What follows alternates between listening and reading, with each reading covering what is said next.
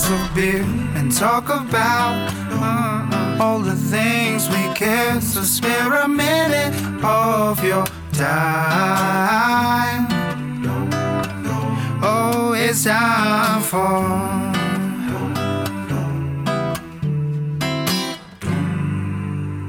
The Volcano's Shadow, a pint beneath Mount Shasta. Now it's time for some fun, time for some dares.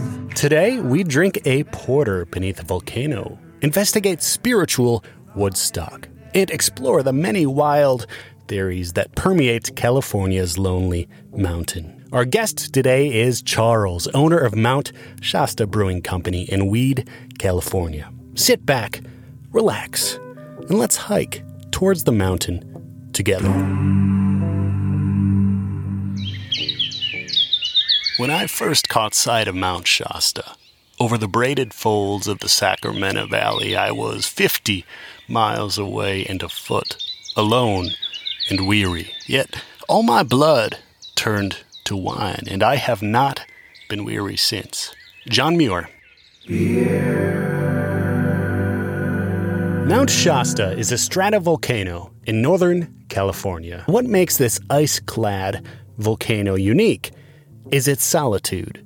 The steep landmass rises seemingly out of nowhere, and it looms miles above the level ground which encircles it.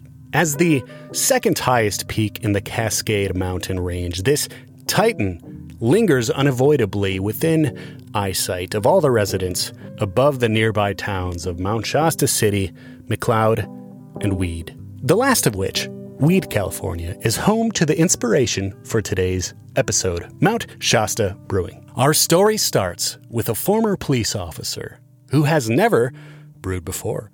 Charles, the current owner, fills us in. Got me feeling like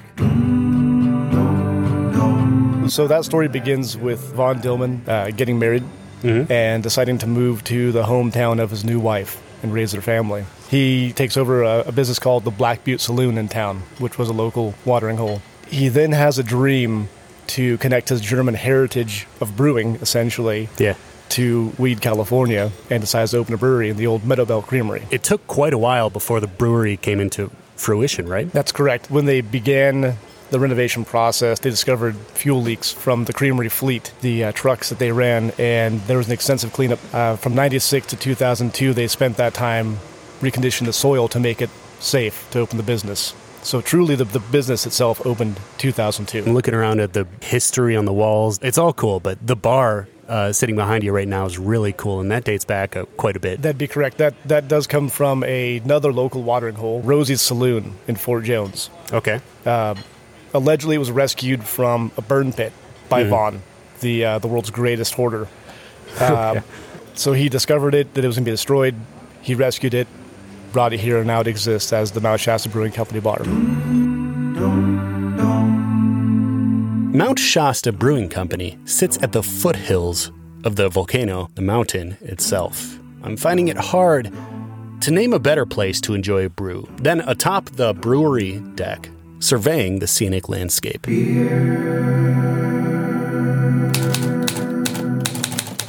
Lonely as God and white as a winter moon, Mount Shasta starts up sudden and solitary from the heart of the great black forest of Northern California. The poet, Jaqueen Miller. Beneath the mountain lies Weed, California. Charles fills us in with a rough and dirty history of the town. Weed, California was purchased by Abner Weed for, $400 or $500 from a lumber mill company that owned the land. And he then made his own mill here, and then the town kind of came with it, right? And that's probably early 1900s.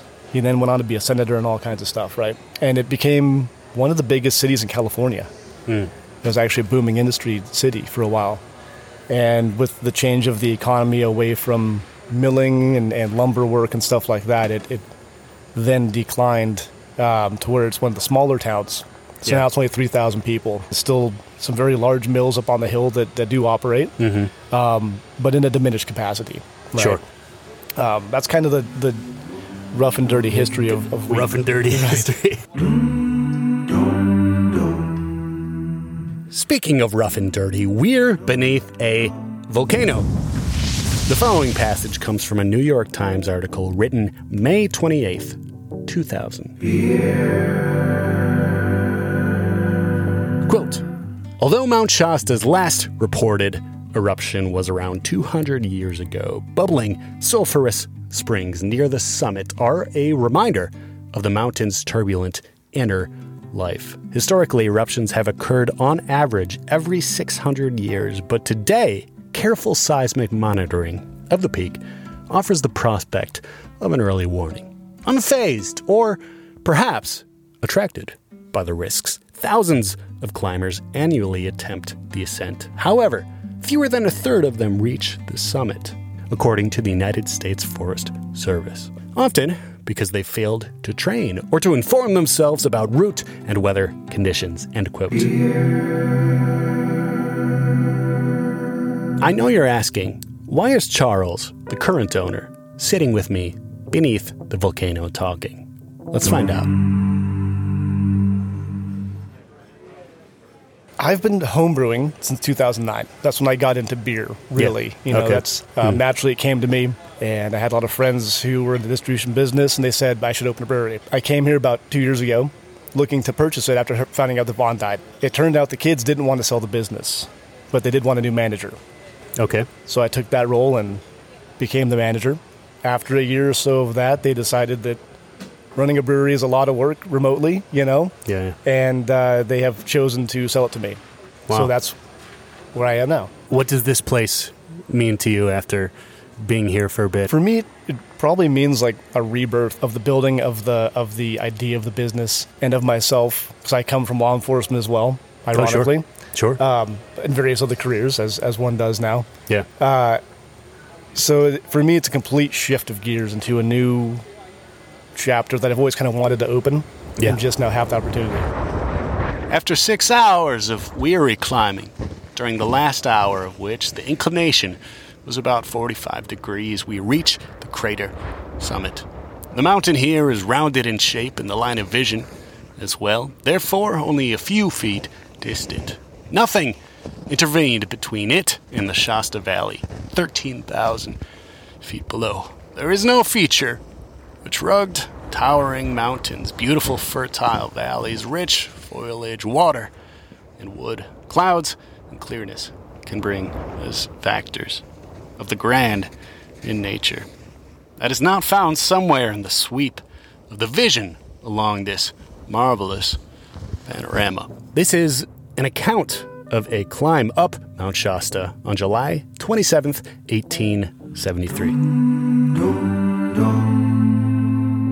The city of Weed, sitting below the mountain within the marvelous panorama, currently has a population of only 2,873. We often have conversations on this podcast about the demand for beer in slightly smaller populations, and time again, the answer I'm given remains the same. Part of why I'm still here, because I've had opportunities to leave the area like many people who are from here do usually, if they have opportunities.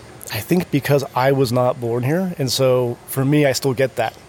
Yeah. Where a lot of people who've been here the entire life, right, they're kind of like, man, it's there. That's been there since I was a baby, Mm-hmm. right? For us, we see it and go, wow. Like, you don't get that anywhere else. You don't get Mount Shasta, you don't get Black Butte, you don't get the Yetis, you don't get the stars and the whatever. Like, you don't get that. It just anywhere. So it's a unique, special place. And I always find myself kind of like brought back the idea, like, wow, that's a cool place. Yeah, man. I mean, I can speak to that 100%. I'm from Iowa, so everything here seems big and grandiose. And I stayed in your parking lot. Thank you. But my dog woke me up at 3 in the morning, so I took her out and looked up at the stars, and I'm like, man, this is just special. Why stay in a smaller place? Why brew for a smaller population? Because you love where you're at.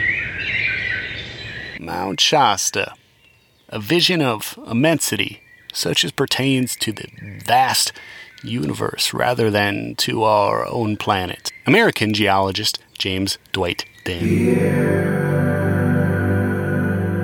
Mount Shasta isn't just geographically interesting. The volcano inspires story, myth, and has long been central to certain Native American spiritual traditions. The Winnemem tribe, for instance, who are indigenous to Northern California, state the following on their official website. We are intimately connected to the Winnemem, Wewakent, or McCloud River, Bulliam, Poyuk, or Mount Shasta, and the surrounding meadows. As Chief Colleen Sisk explains, quote, our beginning of life comes from Mount Shasta, so all those stories up and down the river have meaning.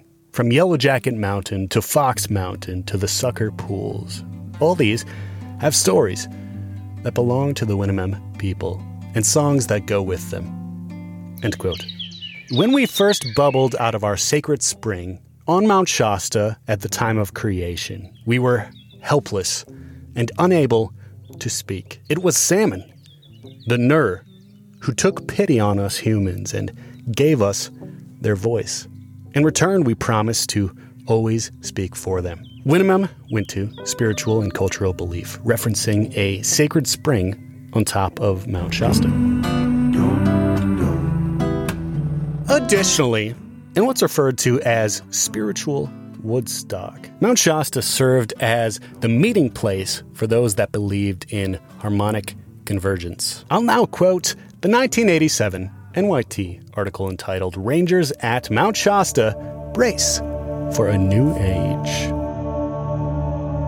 Quote, believers in harmonic convergence plan to resonate and meditate, hold hands and hum here, preparing for a new age supposedly predicted in Mayan, Aztec, and Hopi writings. National Forest Service Rangers made plans of their own to keep order over the 2-day period. End quote. Why do this? You and I might ask. Requote, Sunday is supposed to be the first time in 23,412 years that the planet's alignment will produce a cleansing energy focused for humanity. To seize this, believers say. On the other hand, if harmonic convergence fails, catastrophe is in store. All right, this is 1987, and estimates for the gathering were expected to be around 40,000 individuals. Mount Shasta itself was believed to be one of the global PowerPoints, end quote, requote, for that could be used to set the stage for a new period of peace and hope. Before, of course, the arrival of alien beings by the year 2012. End quote. Take me to your brewer. Finally, before we get back to the wonderful Charles at the base of the mountain, upon doing research, I stumbled upon the deepest rabbit hole of lore, beliefs, and reports about Mount Shasta. I had a difficult time narrowing them down, but perhaps the following one takes the cake. In order to understand what I'm about to say, I need to first provide some context.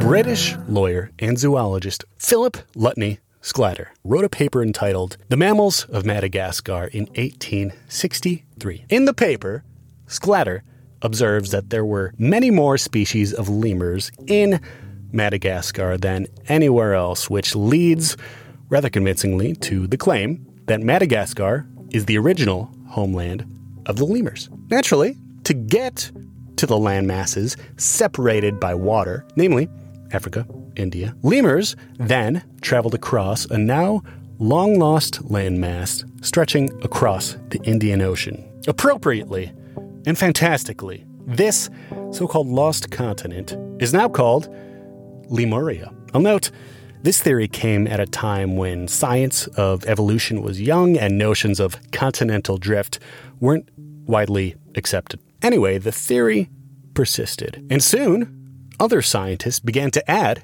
to Sclater's theory. German biologist Ernst Haeckel claimed Lemuria was what allowed humans to first migrate out of Asia, commonly thought to be the birthplace of humanity at the time. Haeckel even suggested that Lemuria may have been the cradle of humanity itself. Wow. Quote, the probable, primeval, home or paradise is here assumed to be Lemuria, a tropical continent at present lying below the level of the Indian Ocean, the former existence of which, in the Tertiary period, seems very probable from numerous facts in animal and vegetable geography. End quote. And from here, take a breath, take a silence. From here, Lemuria became associated with humanity, and the floodgates of conspiracy opened up very wide. Author Elena Blavatsky published The Secret Doctrine in 1888, which proposed, quote, the idea that there were once 7 ancient races of humanity and that Lemuria had been the home of one of them. This 15-foot-tall, 4-armed race flourished alongside the dinosaurs, end quote. As to how Mount Shasta became associated with the ancient lost continent of Lemuria and this race of 15-foot-tall people, I do not know. I cannot tell you, but let me read the following passage from Atlas Obscura. Quote, there's a well-known legend that says somewhere deep beneath Northern California's 14,179-foot-tall Mount Shasta is a complex of tunnels and a hidden city called Telos, the ancient, quote, city of light. For the Lemurians, they were the residents of the mythical lost continent of Lemuria, which met its demise under the waves of the Pacific or the Indian Ocean, depending on who you ask, thousands of years ago. Lemurians, believed to have survived the catastrophe, are said to have settled in Telos, and over the years their offspring have been sporadically reported wandering around the area, 7 feet tall. I guess, end quote, not 15 feet tall in this account, re-quote, with long flowy hair, often clad in sandals and white robes, end quote. Let's take a breath, collectively. Get back to beer, and let's look down at the comfortable brewery, resting innocently beneath the grandiose landmass that inspired so much. Charles and I aren't thinking of any of this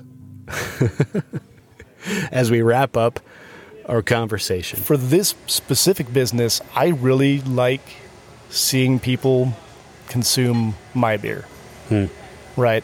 Like, having a fun atmosphere in a cool place, that's cool too, right? Making a venue or whatever and people enjoying it. But if I make a beer, I could be anywhere and hand them a beer and they drink it and I can watch that and see the reaction and talk to them and, you know, live vicariously through their experience of that first beer. That's my yum for sure. Yeah. Charles, thank you so much for sitting down with me, and great to meet you. Good to meet you. Cheers. We'll hopefully see you again soon then. Oh, absolutely. Yeah, This will be my stomping ground. Perfect. Replace judgment with curiosity. American playwright Lynn Nottage. Why not just enjoy and talk about the beer? To that I say, I absolutely do. Especially the porter at Mount Shasta Brewing, which was world class. But there's a deeper reason I go into these seemingly unrelated, at times, rants. Beer is and can be used as a tool to further explore the world around you.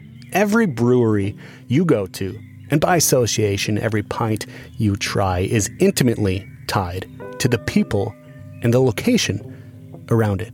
If you take time to stop and learn about these connections, the world becomes a much more fun, a much more interesting place to exist in. I had no idea I would learn about lost continents, harmonic convergences, active volcanoes, and the rebirth of a foothill brewery as I sat sipping my porter in the shadow of Mount Shasta. Thank you, genuinely, for listening to the Beer Nomad podcast. We could not do it without you. If you find value in the show, it helps us grow. It helps us continue doing what we're doing if you rate and review on Apple Podcast or Spotify. Additionally, reach out to me on my Instagram at @TheBeerNomadVan. I'm happy to answer questions about the episode or past episodes. That is it for this week. Drink good beer and be good to each other. Cheers.